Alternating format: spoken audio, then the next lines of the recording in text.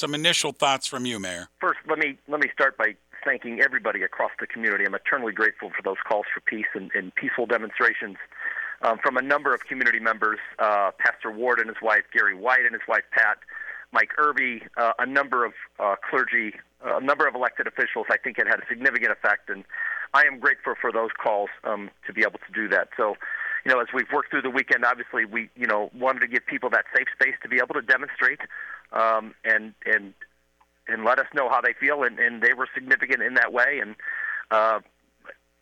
as that kind of delved a little bit, obviously I think some people are there to try to take advantage of the situation, and not that they don't have a grievance, but we're not going to stand for property damage or assaulting police officers. And so we did a curfew yesterday.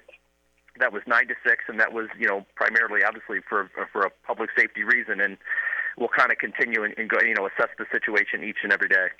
Mayor, I thought maybe you could reflect a little bit of what you delivered at the press conference, and maybe some more here this morning, and certainly from your office, your heart, really, your feelings pertaining to this unfortunate situation right now in Akron. And as I echoed there, obviously I was beyond outraged and shocked and heartbroken for Jaylen and his family. The two key things that I know the community has talked about and we have implemented, are the timely release within 7 days of the body-worn camera footage, and that was done on Sunday, and also an outside independent investigation, into the incident. And those are the things about accountability and transparency. We don't have any control over that part of when it comes to the investigation, because it is being done on the outside, and we'll wait for those results and kind of go from there. So it was an emotional time, obviously, for the entire community, and we all wanted to let them know that. I've spoken to a number of people and to Jaylen's family to try to stay in contact, and I think that's what we have to do to continue to help this community heal. With us also is Akron Police Chief Steve Mylett, accepting the invitation to join us this morning. And Steve, let's talk about the Ohio Bureau of Criminal Investigations here being brought in. This was an idea, certainly by the force and the mayor's office, to get this in place in case of situations like this. And a lot of people are wondering why this process is in effect. I personally think, and I think Marco Somerville said that on Saturday as well, it's a good thing to have in the process here with the investigation. Thank you, Ray, for having us this morning. And again, I echo the mayor's comments and everything that he said about thanking the individuals that he identified and the community for the message of peace. The Walker family, of course, they came straight out without hesitation saying, look, if you want to honor the memory of my son, don't be tearing stuff up and harming each other. So since I got here in August of last year, I've been moving, with the mayor's permission, of course, in the direction of having independent investigations when we have officer-involved shootings. And so I've been in discussions with a whole host of different people, to include BCI.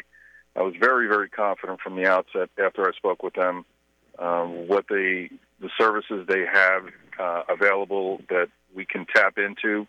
And, so this was the incident that we were ready to launch this. And it's unfortunate that we haven't had an officer-involved shooting. And certainly the circumstances are not what you want, but this is the one that we decided we were going to go with. And BCI, without hesitation, said, whatever you need, you got it. And they stepped forward and they delivered on their promise. When we called them, they would be there. So they were there. With us is Akron Police Chief Steve Mylett, along with Akron Mayor Dan Horrigan. Steve, yesterday released the 13 different pieces of body cam footage, protocol, and maybe what you were able to take in as the police chief of what you saw in this video. So, correct, Ray. By the ordinance, we have to release at least 3 body-worn camera footage of the event. Within 30 days thereafter, or 30 days from the event, we have to release all of it.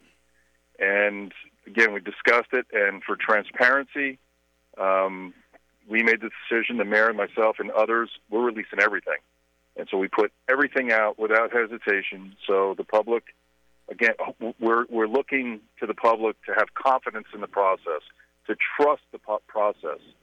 And with that in mind, we released everything. In terms of what I saw in the video, it's very difficult to watch.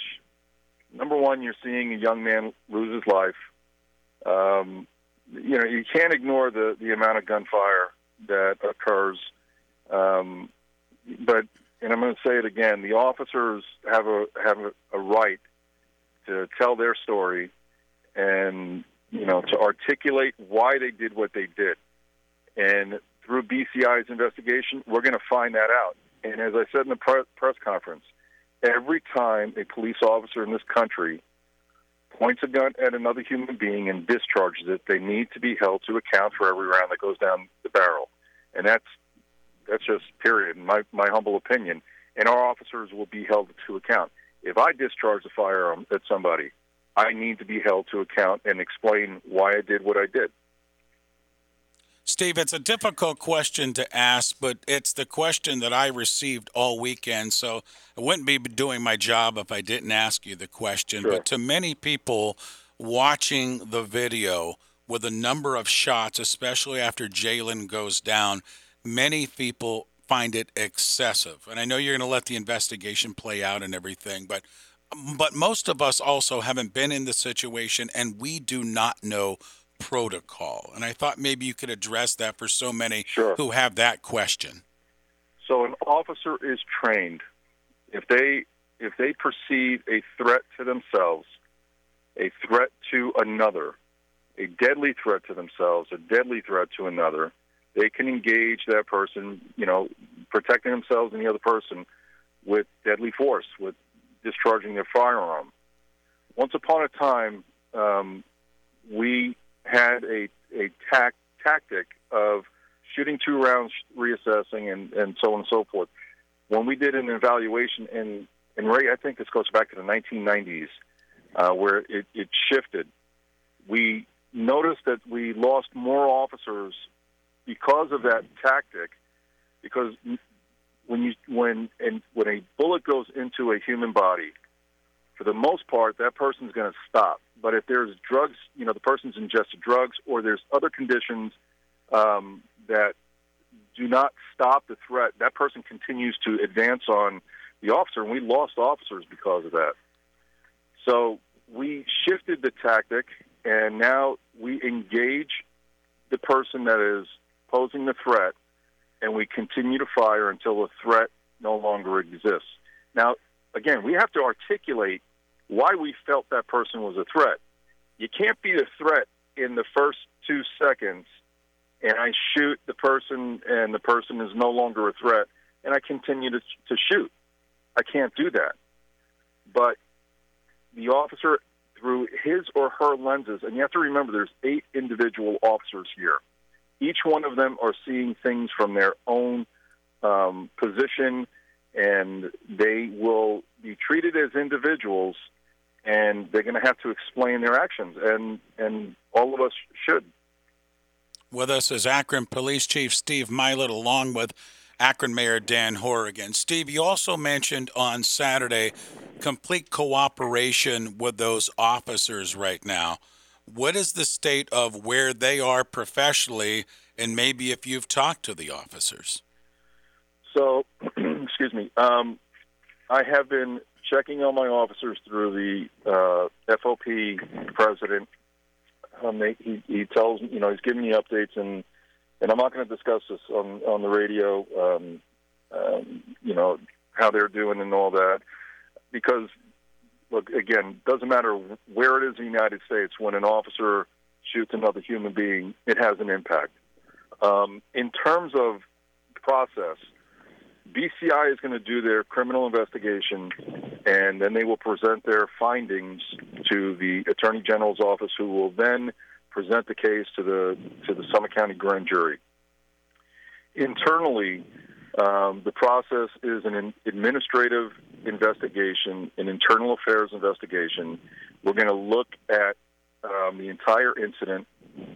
The officers will be interviewed, and we will determine whether or not policy was followed, if procedures were followed. And if they were not, then there will be the officers will be held to account for that as well. Steve, let me ask you this. I just have one more question for you, because I watched the video, not only the body cams, but also the cameras from the streets, and it does look like a flash coming out of that vehicle when Jalen's vehicle is being pursued by the police cars. My question is the ballistics report in that there was indeed a shot fired from the gun inside of Jalen Walker's vehicle? That will be the work of BCI. Okay. We did find a casing right at the location where you see the muzzle flash, and we believe the caliber of the casing was consistent with the firearm that we found in the car. Ray, if I might, just real quick. Sure.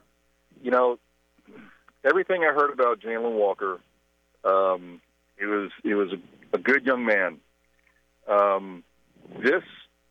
What we see on Monday morning at 12:30 a.m., if what I'm being told is true about his character, and I have no reason to believe that's not, he stepped so far out of character.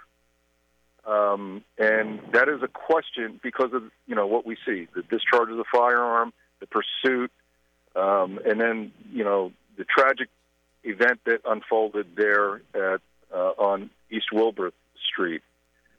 But if it's true that he stepped so far out of character, my hope is that the BCI investigation is also going to reveal what happened there, and is there things that we can do better as a community, as Anyways, I'll leave it there. But this investigation is so important, and there's so many questions that everybody has, and I am confident that BCI is going to answer them. Akron, what do you think? Akron Police Chief Steve Mylett. Mayor, why don't you come back in? Dan, sounds like you wanted to interject there.